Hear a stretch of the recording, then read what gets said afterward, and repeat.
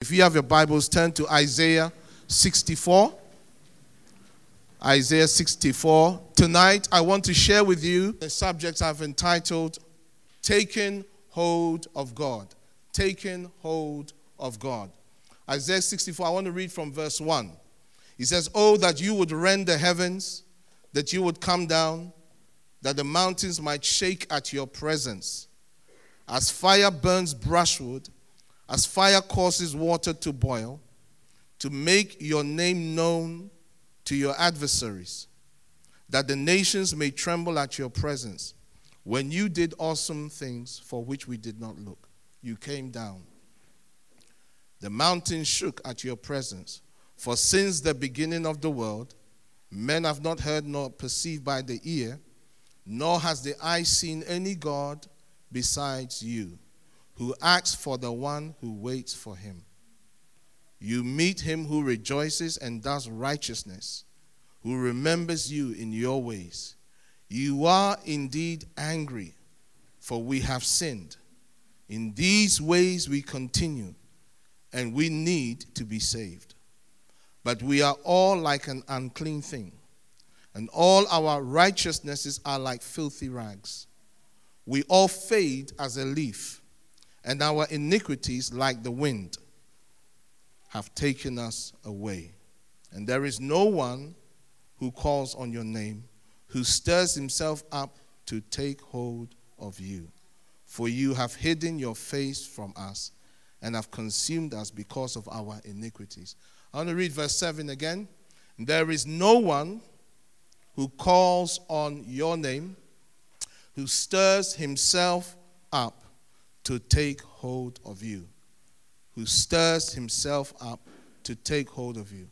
Taking hold of God. As I've been waiting on the Holy Spirit and as I've been asking him about what he wants to say with us, one of the things that is so important for us to understand, that God has been speaking to us as a church about pursuing his vision, pursuing the vision of God, that which God has for you to pursue this year.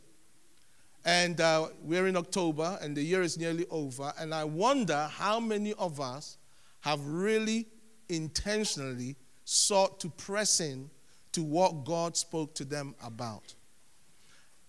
I don't know about you, but as the years are going by, more and more, I'm feeling this urgency that the time is short. Not so much that Jesus is returning, because the Lord will come when he comes, but that we don't have long. That the time that we have is not as long as we think. I mean, I remember a few days ago, I gave my heart to the Lord, and 34 years later, it's gone like that. And so I want to make sure that the rest of the years that I have, even though I may have wasted the past, that from today and from tonight, until I am ready to face him, I will not waste any more time. I hope that is your testimony. And so, as I've been praying and as I've been seeking him, I felt like the Holy Spirit wants to challenge us, all of us here. Thank you, but actually, this is not what I want. I want to be able to move back and forth, so that I look tall. I kind of look tall when I stand here, and then when I go back to normal size, thank you. Normally, you're in the spirit. You see? Okay, fine. All right. So, when I say taking hold of God, what am I referring to? When I talk to, or when we're talking about taking hold of God, and that's I've been waiting on the Holy Spirit, and he keeps saying this, that we should take hold of him. What does that mean? What does it mean for you as an individual to take hold of God? And in your heart, in your journey with the Lord, how are you pursuing the Lord? Look at the scripture. He says, there is no one who calls on your name, who stirs himself up to take hold of you. That word in the Hebrew, take hold of, it literally means to seize upon. To seize upon. In other words, this is an individual who has made it their intention that they are going to grab a hold of God. They are going to hold on to God until they experience whatever it is that they need to experience with him. An example of this is Jacob. You discover that Jacob has an encounter with God where he begins to wrestle with an angel, and this angel represented the Lord. And as he wrestled with this angel in Genesis chapter 32, the angel said to him, "Let me go." And Jacob said, "I will not let you go until you bless me." And so the angel then touches a part of Jacob's thigh so that it goes out of joint. He hurts Jacob, and still he doesn't let him go. And then through that encounter, he changes Jacob's name to Israel. And in that, there is a clear picture for us about how you take a hold of God. If you want to enter into the higher dimensions of the reality of God, beloved, it doesn't come simply by default. Yes, we are saved. Yes, we are going to heaven and all of that. But if you want to enter a reality with God where his presence, his manifest power is a continuous reality in your life, you are walking under an open heaven, not simply because you are saved, but because it is an expression of your consecration. That is a different issue altogether. That is going to mean you are going to be very intentional. He says there is none that calls on your name. It's like an individual who becomes desperate and keeps crying out to God, crying out to God, crying out to God until they get his attention. He says there is none that takes hold of you. None that seizes upon you. I wonder in CLF, how many of us are in our secret history deliberately seizing or grabbing onto God?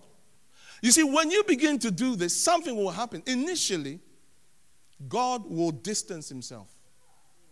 That's what happens. Anytime you begin to seek after God, he will deliberately take a step back.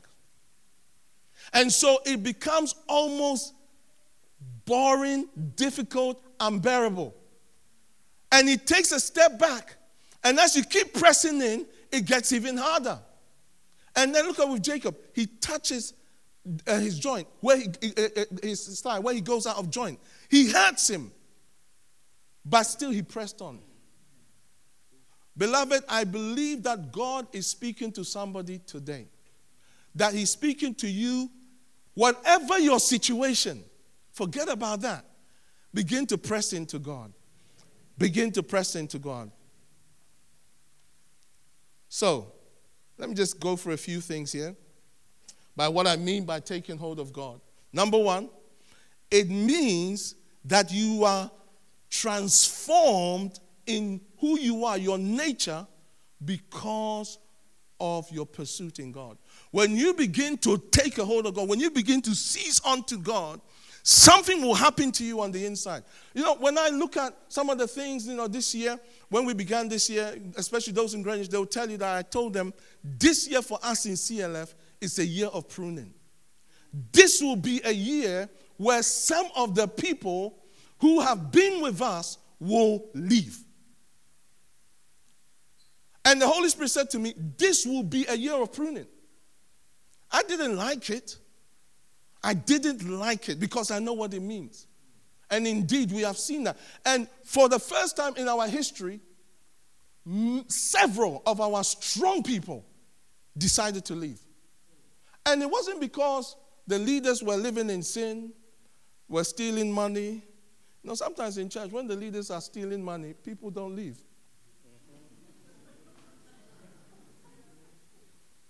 It wasn't because the leaders were doing something, were fighting against each other, or that the anointing of the Holy Spirit had lifted, or whatever. It was because it was part of the work of God, pruning.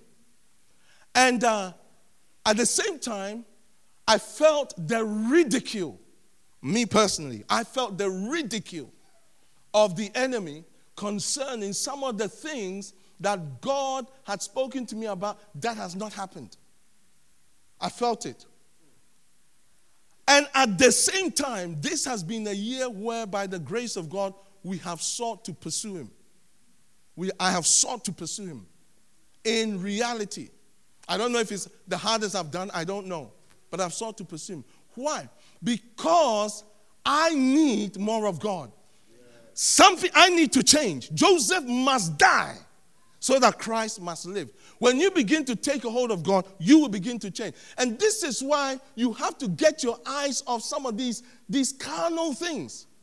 You know, I was saying to my sister today, actually, I was saying to her, some of the things that concerns me, to me, is so carnal. My church isn't growing. Meanwhile, somebody is in Syria who has lost their family. Some of the things that concerns me, to me, is ridiculous. You know, I haven't got a church building after all these years of ministry. And so there are believers who can't worship, and they're just glad to be called Christians. Some of the things that concern me, when I'm telling the Lord and I'm crying, I'm telling him I am crying, but we both know this is embarrassing because I'm in pain about trivial things. I'm still in pain, but I know it's embarrassing. I should be glorying in tribulation, not crying in tribulation. When you begin to take a hold of God, your nature will change. Secondly, when you begin to take a hold of God, you will begin to experience him in undeniable manifestations. Many of us have a form of godliness, and we lack the reality of its power. Because we have never really entered into a reality of taking hold of God. Young people, I want to encourage you. Don't be like your parents. Don't look at their spirituality as the yardstick. That ain't the yardstick. There was a generation that used to fast and pray for weeks, and it wasn't the church that called them to do it. We decided. Our friends, we will say, let's fast for 3 days. And we will fast for, not this modern day 3 day. Cup of tea, some biscuit here and there, you know, to deal with it. No, this was water, sometimes no food, no water. And it wasn't 6 to 6. This was 24 hours proper. Are you still here? So sometimes when you see some of us, and you see as a little drop of water in our life as a manifestation of the power, let me tell you, it didn't come cheap. That little drop didn't come cheap. Are you still there? Young people, I want to challenge you to become radical and decide for yourself. You are going to take a hold of God for yourself. It doesn't matter what you see with your parents. It doesn't matter what you see with your peers. You are going to grab a hold of God. Because 1 plus God becomes a majority that can change a nation. When you begin to take hold of him, you will begin to experience undeniable manifestations of his manifest presence. In 1986, I was in the Polytechnic of Wales, and I was seeking the Lord. Before I went, I started to seek him, say to him in prayer, please let me feel your presence.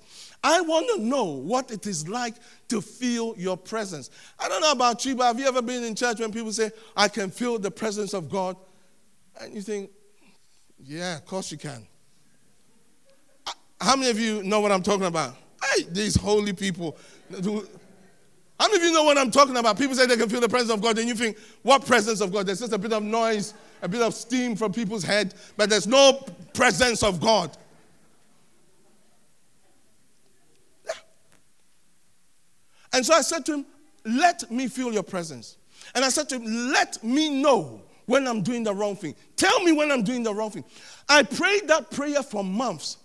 And then one day as I was praying, I began to feel the manifest presence of God. And I stopped that for, hold on, wait a minute, what's this? Touch the heater. The heater was, what is this? Heat patches manifesting, nice feeling. The other day I said to my wife, you see how the sun is shining on your skin like this? How it feels. That's how I feel. a lot of times with the manifest presence. But it started in 86 till today. Most of the time, every day, most of the time. I'm saying that because I want to provoke you to enter a dimension of reality. And then this other bit, well, I said, let me know when I'm doing the wrong thing. I began to have an inner sense when people were lying to me. So when people are talking to me and they're being nice, I suddenly get this thing, and I think, hey, they are lying. They're not telling the truth. Okay, now I know what happens now. Maybe I shouldn't have said that. But the point is, no, really. Philip knows when he's lying to me. No, Philip knows. No, Philip knows, no. No, but the point is that happened. That was a small token of something that happened in my life. Now, some of you have attestations of the reality of God revealing himself to you. But what I'm trying to say to you is that it is in the reach of every one of you. If you decide from tonight that you are going to take a hold of God over a period of time, as you take those deliberate steps, something will happen to you. You see, Moses, in Exodus 33, verses 7 to 11, he says this. Moses took his tent and pitched it outside the camp, far from the camp, and called it the tabernacle of meeting. And it came to pass that everyone who sought the Lord went out to the tabernacle of meeting, which was outside the camp. It's interesting. He puts this tent outside the camp. In other words, it speaks to us of when you want to enter a deeper reality with God, you have to learn to separate yourself. You have to separate yourself. It doesn't come just by playing the same computer games that everybody plays, doing the same thing that everybody does. I enjoy computer games, don't get me wrong. But it doesn't come like that. You have to separate yourself. Verse 8. So it was whenever Moses went out to the tabernacle that all the people rose. And each man stood at his tent door and watched Moses until he had gone into the tabernacle. It's like church today. When we see one person entering into a reality, we all say, wow, what a great guy. Awesome. I mean, I thank God for the privilege that I have to be Prophet Arnold's friend. I know him. He's my friend. He's a very good friend. He's a very close friend. And I know the reality of his walk with God. But let me tell you this. Many will look at him and applaud, but will not be prepared to go through what he goes through. Let's read the next one. In verse 9. And it came to pass when Moses entered the tabernacle that the pillar of cloud descended and stood at the door of the tabernacle, and the Lord talked with Moses. All the people saw the pillar of cloud. It wasn't a figment of their imagination. All the people saw the pillar of cloud. I am believing there will come a time in somebody's life where the reality of God is so strong, it becomes undeniable. People will see that this man, this woman, this boy, this girl is a man of God, is a woman of God, is a child of God. They know God. They will be like those that it says in Daniel 11:32. And the people that do know their God shall be strong and do exploits. I pray that in CLF, a generation will rise up who will know their God and do mighty exploits for their God in these days. Verse 11. All the people saw the pillar of cloud standing at the tabernacle, and all the people rose and worshipped each man at his tent door at a distance. Look at this. So the Lord spoke to Moses face to face, as a man speaks to his friend. We want that. I read that and I want it. Not in heaven. Not in the age to come. I want it. I said I want it. I pray that is your testimony. But look at the next phrase. And he would return to the camp. But his servant Joshua, the son of Nun, a young man, say a young man, did not depart from the tabernacle. Now, wait a minute. This was the tabernacle that when Moses entered, the pillar came down. God spoke to him face to face. When Moses left, he still stayed.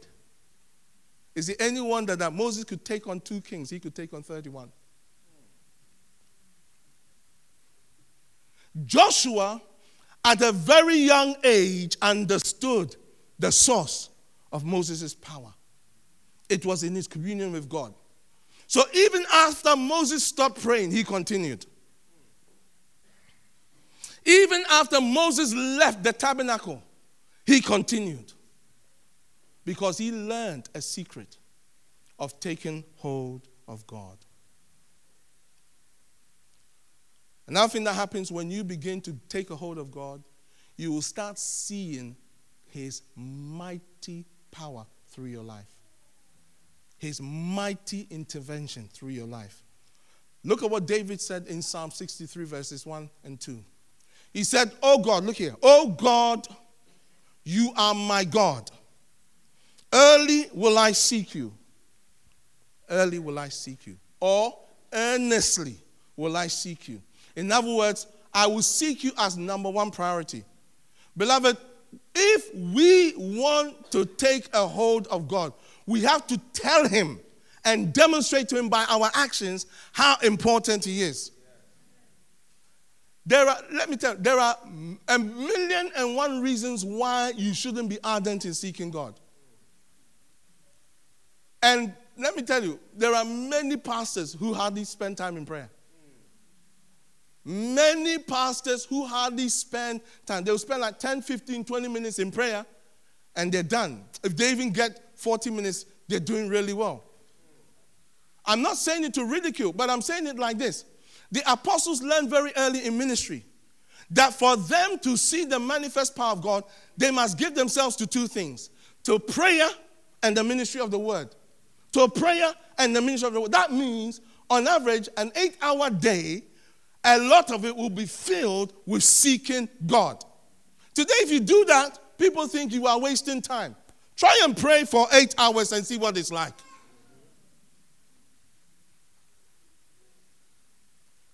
He said, my soul thirsts for you.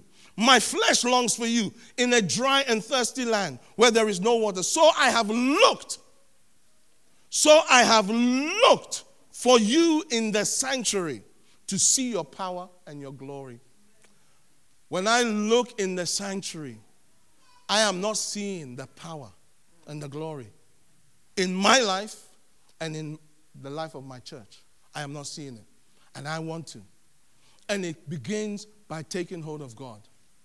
I have made up my mind that as I go in ministry, my number one priority is prayer. Spending time with God. Those in the office, they will tell you, you do not interrupt my times in prayer unless you have a good reason. It doesn't matter who. It is the most important engagement. And I am praying that God will put a burden on the members of Christian Life Fellowship and any of our guests and friends that are here, where you will begin to prioritize intense times of seeking God, not because you need a breakthrough. Yes, I would rather you do it for a breakthrough, but more than a breakthrough in some physical manifestation, you will break through with him. Because when you break through with God, everything else will follow. I hope that Prof will share some of his testimonies. He's an amazing man. But there is a dimension of reality that he has broken through in. Now, this church, we're used to the prophetic. We've seen very powerful prophets. It's not that. I'm not looking at that. Because as for the prophetic, several in this room here, later on when you begin to pray for people, the prophetic anointing is strong on this congregation. But it's not that. I'm not talking about that. I am talking about a reality in God where God himself shows up constantly on your behalf. Say, I will seek the Lord. He says, so I have looked for you to see your power in the sanctuary, to see your power and your glory. I pray, whatever your age, you make up your mind, you're going to see the power and the glory of God. You're going to see the power and the glory of God. You're going to be hungry to see the power and the glory of God. Beloved, everybody has equal distance to the power and the glory of God. Help me with the time, please. 4, what happens when we begin to take a hold of God? We become impacted by his power and end up becoming another person. We change. You will begin to change. You will change. As you encounter God, certain things will drop off.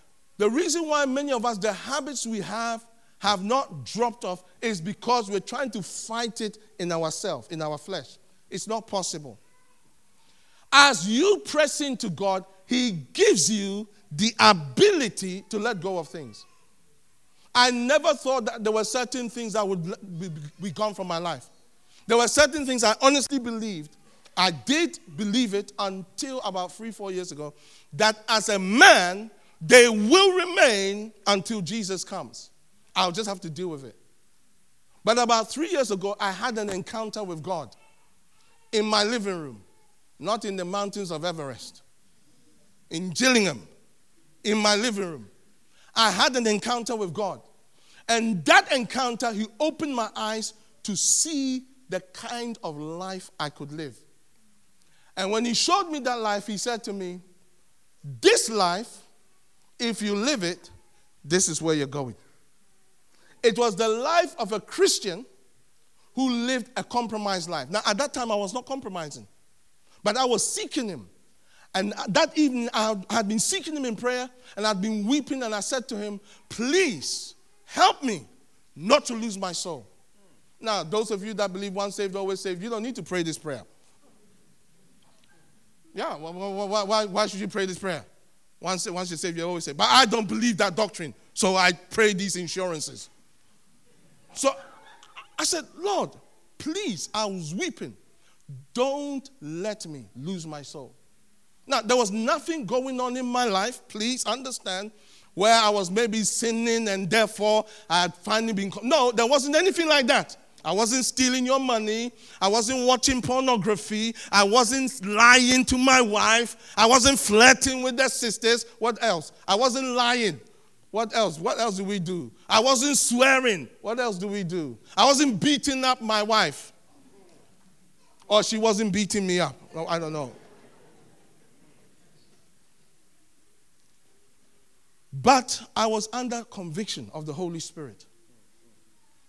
And so I prayed this prayer, and then I decided to watch some YouTube videos about people who've had hell experiences. Always a cheerful thing to do. And then I had a dream, and I had a vision. And the Lord spoke to me. After he spoke to me, I made up my mind to live a certain way. And then just to add insult to injury, if you please, he then spoke to me through another person. And I never liked God speaking to me through other people about private affairs of my life. I don't want someone to call me, your name is Joseph Kofi Buedu, you live at this is your address, and oh, by the way, you did this, that. I'm not interested. I know what I've done. I know where I live. I know my name. I don't want to be called. I don't want that. If you have a message, tell me. I don't need that. Especially you might say, you're this, and then they will add, but you're really proud, and then, but you're this and that, and oh. No, so. But he did. He spoke to me through somebody, very clear. And I said, since you have been able to reveal this to somebody, I will never give you opportunity to reveal another bad thing in my life to anybody else. I'm not doing it. And from that, and then I realized, oh, so I see. So when you don't want to get embarrassed, you can stop doing things. Okay. And then the fear of God came upon me, and I realized I can never get away with certain things again. But it was an encounter with God. It changed me. What I'm saying is this. God will meet you when you decide to take a hold of him. Yeah. Don't hide behind, I'm not a prayerful. Let me tell you, I am definitely not the prayerful kind. I am the playerful kind. If you don't believe me, ask my son and my daughter. In fact, Joel likes to come to me and say to me, Daddy, you really like computer games, don't you? So it sounds prophetic. All right. Now, quickly, why do we need to take a hold of God? Quickly, and then we're going to pray. I want you to turn to Ezekiel 22. Ezekiel 22, verses 29 to 31. Ezekiel 22, 29 to 31. It says, the people of the land have used oppressions, committed robbery, and mistreated the poor and needy. And they wrongfully oppressed the stranger. He said, so I sought for a man among them who would make a wall and stand in the gap before me on behalf of the land, that I should not destroy it, but I found no one. This was the situation. In fact, when you read earlier on, it's even worse. And God wanted to intervene, but God needs somebody. God needs a man. God needs a woman. In our nation today, the reason why things are the way they are, because we, the body of Christ, are not playing the proper role. We had this wonderful debate yesterday with Reverend Domprem. I said we're talking about, and we came to an agreement. And the agreement was we need God to empower us a certain way so that we can have influence in high places. That was the conclusion we came to. We need God to empower us so that we can have influence. Without God empowering you, you just become like everyone else. And our world today is in need of people who have the God factor upon them. But it's not this ankle deep God factor that we are currently walking in. That is not going to do it. It has to be people who have entered a reality of the Holy Spirit where they are swimming in His glory. That will be your story in Jesus' name. Why do we need to take hold of God? Number one, because of our immediate challenges, which cannot be solved without God. Some of us are facing certain things now that we need God in. I'll never forget this happened in our church. We once went on one of our camps many years ago, and it was a new believer, and they came to our camp. And then when they came, they had a great time. Then they went home. And after they went home, something happened to them, and they lost their mind.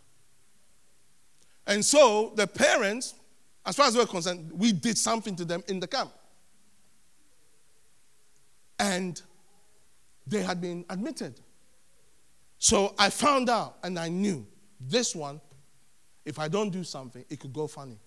So as much as I enjoy it, I fasted 3 days, 3 nights on water. Didn't tell anyone. Fasted. And after I fasted, I went to see them. I went to see them, I laid hands on them, prayed for them, left them.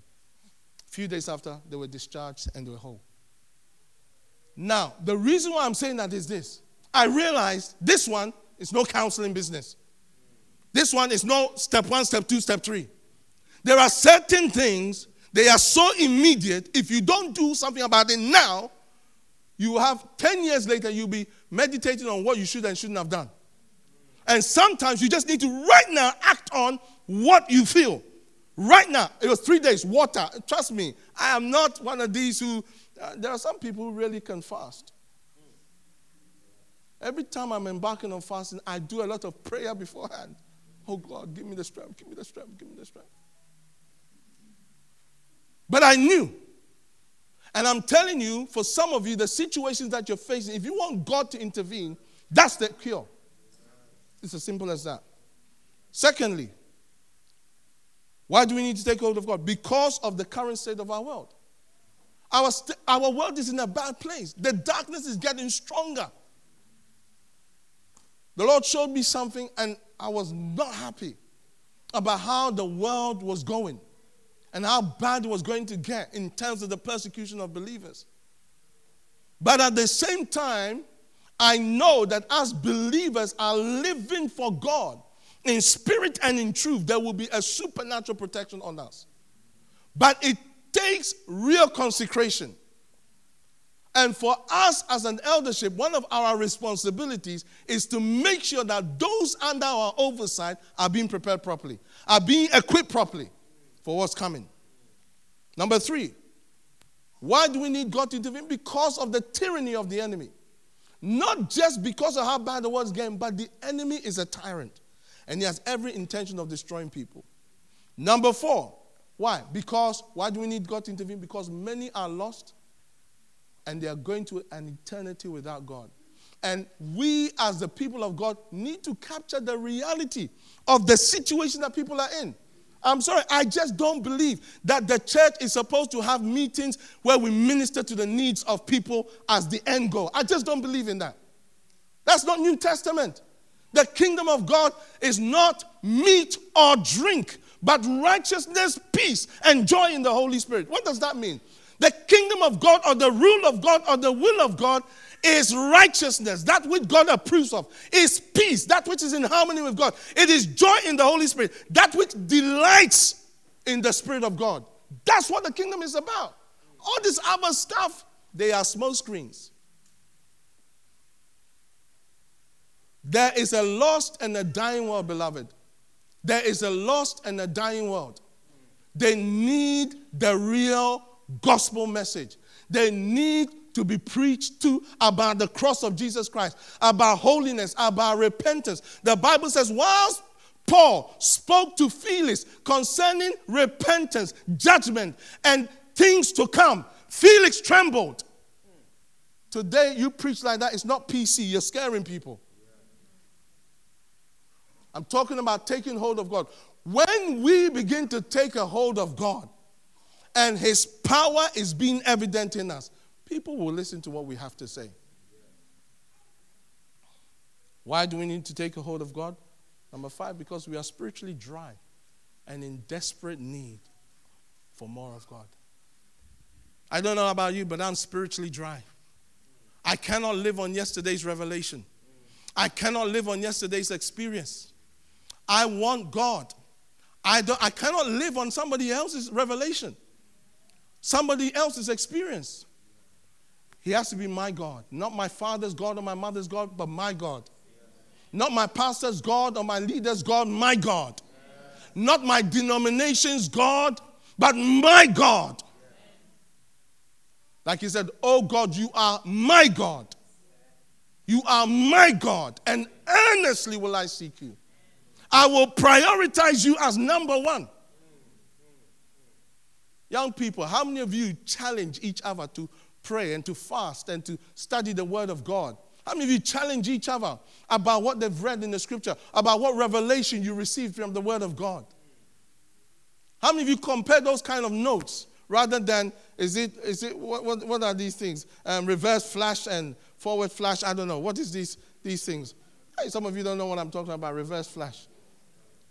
Yeah, you don't know. You don't know. You are not in the know of some of these things. The omni, and all that. Listen, I have teenage children. You have to know these things. It's part of parenting. Why do we need to take a hold of God? We need to see a breakthrough in some of the long-standing situations in our life. Some situations, they come, they immediately deal with it. Some situations, they've been there for years. Hannah was faced with a challenge year in, year out, and it wouldn't go. Year in, year out, it wouldn't go. 1 Samuel chapter 1. Year in, and then her enemy, her adversary, provoked her, ridiculed her. Ridiculed her. Today we are being ridiculed. We are being ridiculed. I am at times ridiculed. And I know it, and I can feel it. Ridiculed. And you have to become desperate. You have to become desperate for God. You have to become desperate. And Hannah became desperate. Why? Her intense supplication was answered through Eli's benediction. She kept praying, and then God used a priest who didn't know what he was about to be the vehicle through which she got her breakthrough. But it came as a result of her intense prayer. That in itself is a teaching in itself. The role that spiritual leaders play. Sometimes the spiritual leader, he's as blind as a bat. Eli was a spiritually blind priest, high priest. He was irresponsible, but he was the head. And because he was the head, when he declared something, it was declared.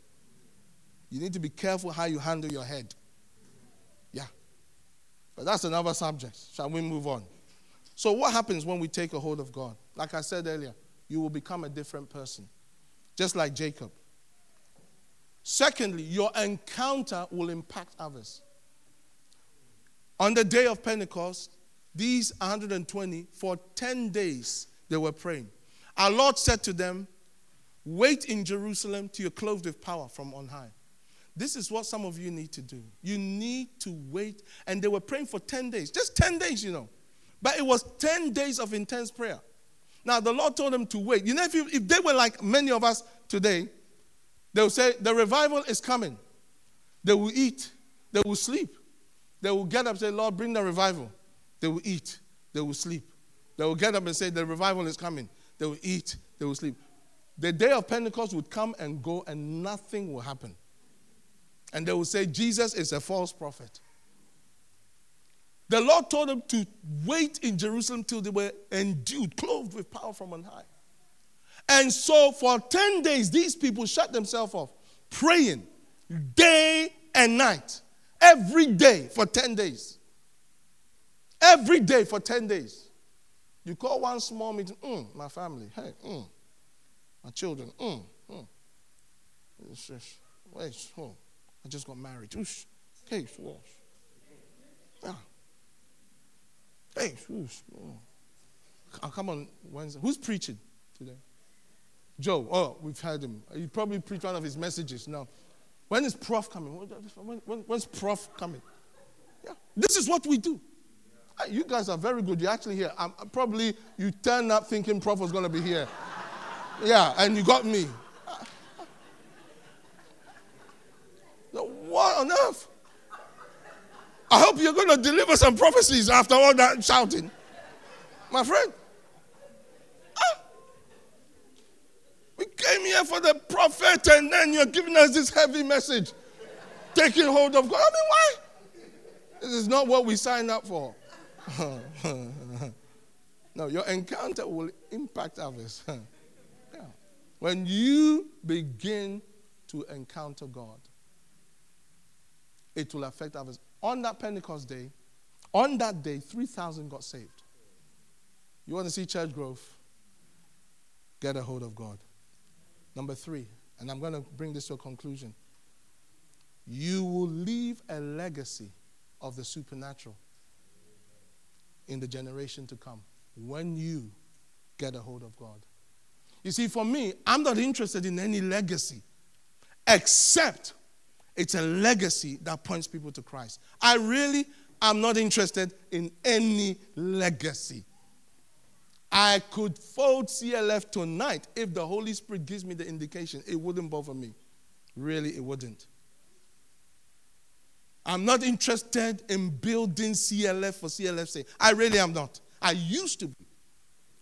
I'm not. But I do want to see the generation come and know that there is a God. Psalm 71, verses 16 to 18. He says, I will go in the strength of the Lord God. I will make mention of your righteousness, of yours only. O God, you have taught me from my youth, and to this day I declare your wondrous works. Now also, when I am old and gray-headed, O God, do not forsake me, until I declare your strength to this generation, your power to everyone who is to come.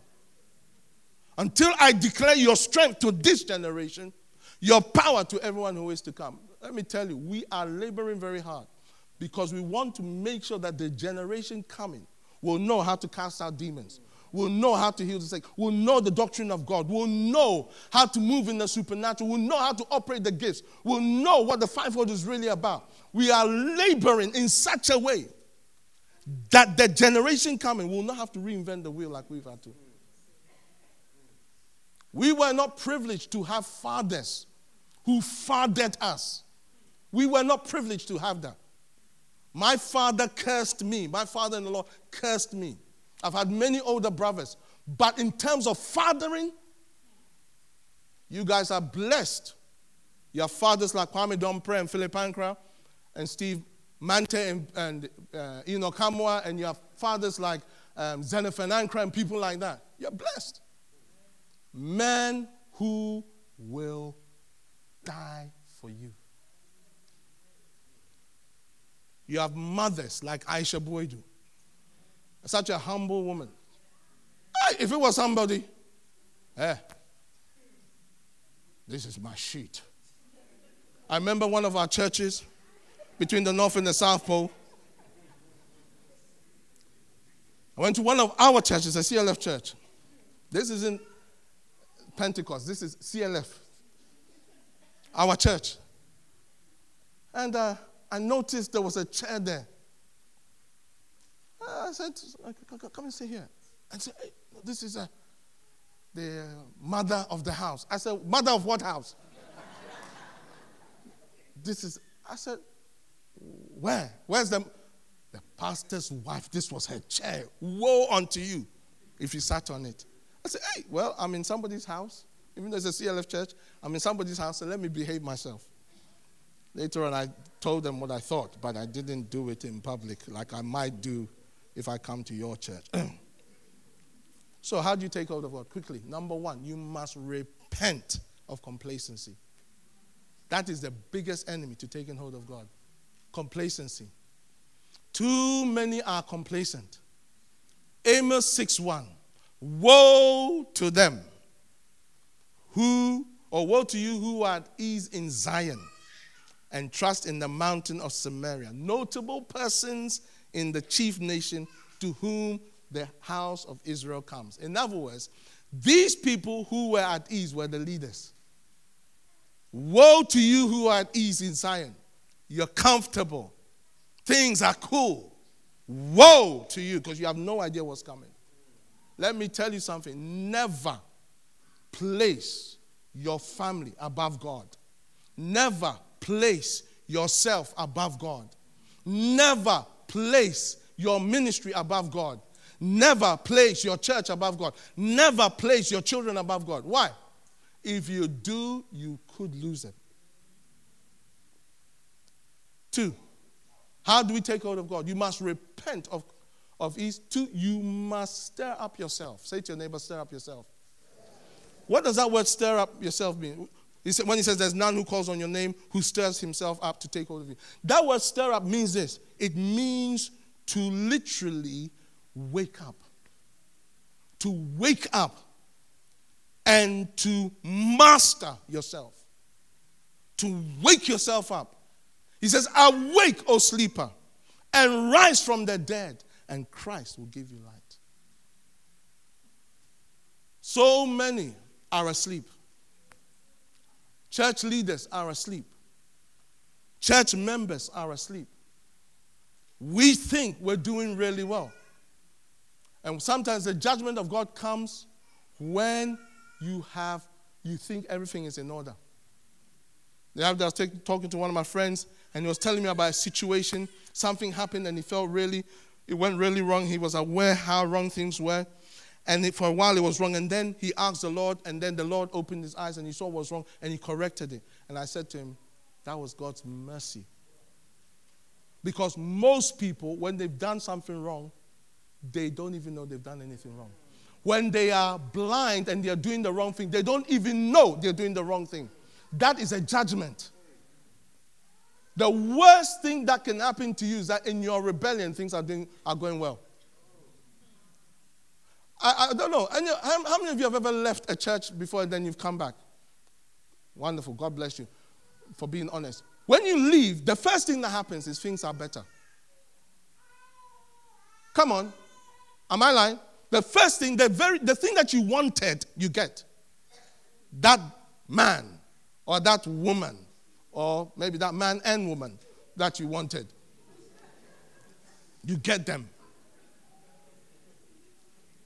That job or that opportunity or that pleasure, you get it. Initially, it's called the winds of Euroclydon, where you begin to go the wrong way, and then the south wind comes and blows to help you. Now we've left. So you go in to see. Go and read the story about Paul and when he was sailing on the ship, and he warned them, you shouldn't go on this ship. We shouldn't sail this boat. And the guys who were the sailors, they said, nah, everything's cool. When they started to sail, the south wind came to blow. Once they went deep, there was another storm that rose called Euroclydon. And it destroyed them, and it nearly killed all of them. What am I saying? I am saying this. You must make sure that you not only repent, but you stir yourself up so that you're awake, so that you don't get deceived and go the wrong way, if you want to take a hold of God. Quickly, number 3, take immediate steps to get a hold of God. If you want to take hold of God, take immediate steps. Like as I'm talking to you now, the Holy Spirit will be speaking to you about something you need to stop, about something you need to do, about repentance, about changing a direction that you've decided to take. You take immediate steps there and then. He says in 2 Corinthians 6:2, he says, in an acceptable time I have heard you, and in the day of salvation I have helped you. He said, behold, now is the accepted time. Behold, now is the day of salvation. Hebrews 3:7-8. He says, therefore, as the Holy Spirit says today, if you will hear his voice, do not harden your heart. Every time the Spirit of God speaks to you, something in you registers. But I have seen it happen. You will hear the truth and then you resist it. Now, when you resist it, the grace to set you free is removed. If you hear his voice, do not harden your heart, as in the rebellion. Quickly, number 4. Not only should you take immediate steps, take intentional steps. In other words, if you want to take a hold of God, begin to put it in your diary that I am going to seek God for this time. You see, you put it in your diary to go on holiday to waste your money and to get fatter. There's nothing wrong with that. It's okay. Hey, look at you looking at me like you don't know what I'm talking about. There's nothing wrong with that. But at the same time, why don't you put it in your diary? And that wonderful, 5 weeks holiday you've got, just take 2 weeks out. Hey, 2 weeks? Oh, come on. What, 2 weeks? Yes. And go and see God. For the first 3-4 days, you will be bored if you're not used to it. But keep pressing in. You might come back a different person. And add fasting to it, because it will be even more horrible. But afterwards, you will see. And finally, partner with like-minded people. Find people who want to take hold of God and arrange with them to do it. That's what we used to do when we were younger. We would say, hey, let's stay overnight in church. Let's stay in. Let's stay. And some of them would, when they see me coming, they'll just say, yeah, come on. Oh, Joe, what? Yeah, come on, let's stay tonight and pray. Because I've got nothing to do, and so have you. I've already planned it. What are you going home to do? I used to ask them, what are you going to do? And they'll look at me like, what on earth? And we would pray from 11 till 5. And if they were trying to sleep, I said, come on, wake up, wake up. Let's pray. Find like-minded people. Amen. So I want to encourage you to take hold of God. And this prophetic service, this is the message for you. And I want us to do that right now. I want us to do that right now. The Holy Spirit has been speaking to you. So where you are right now, why don't you rise to your feet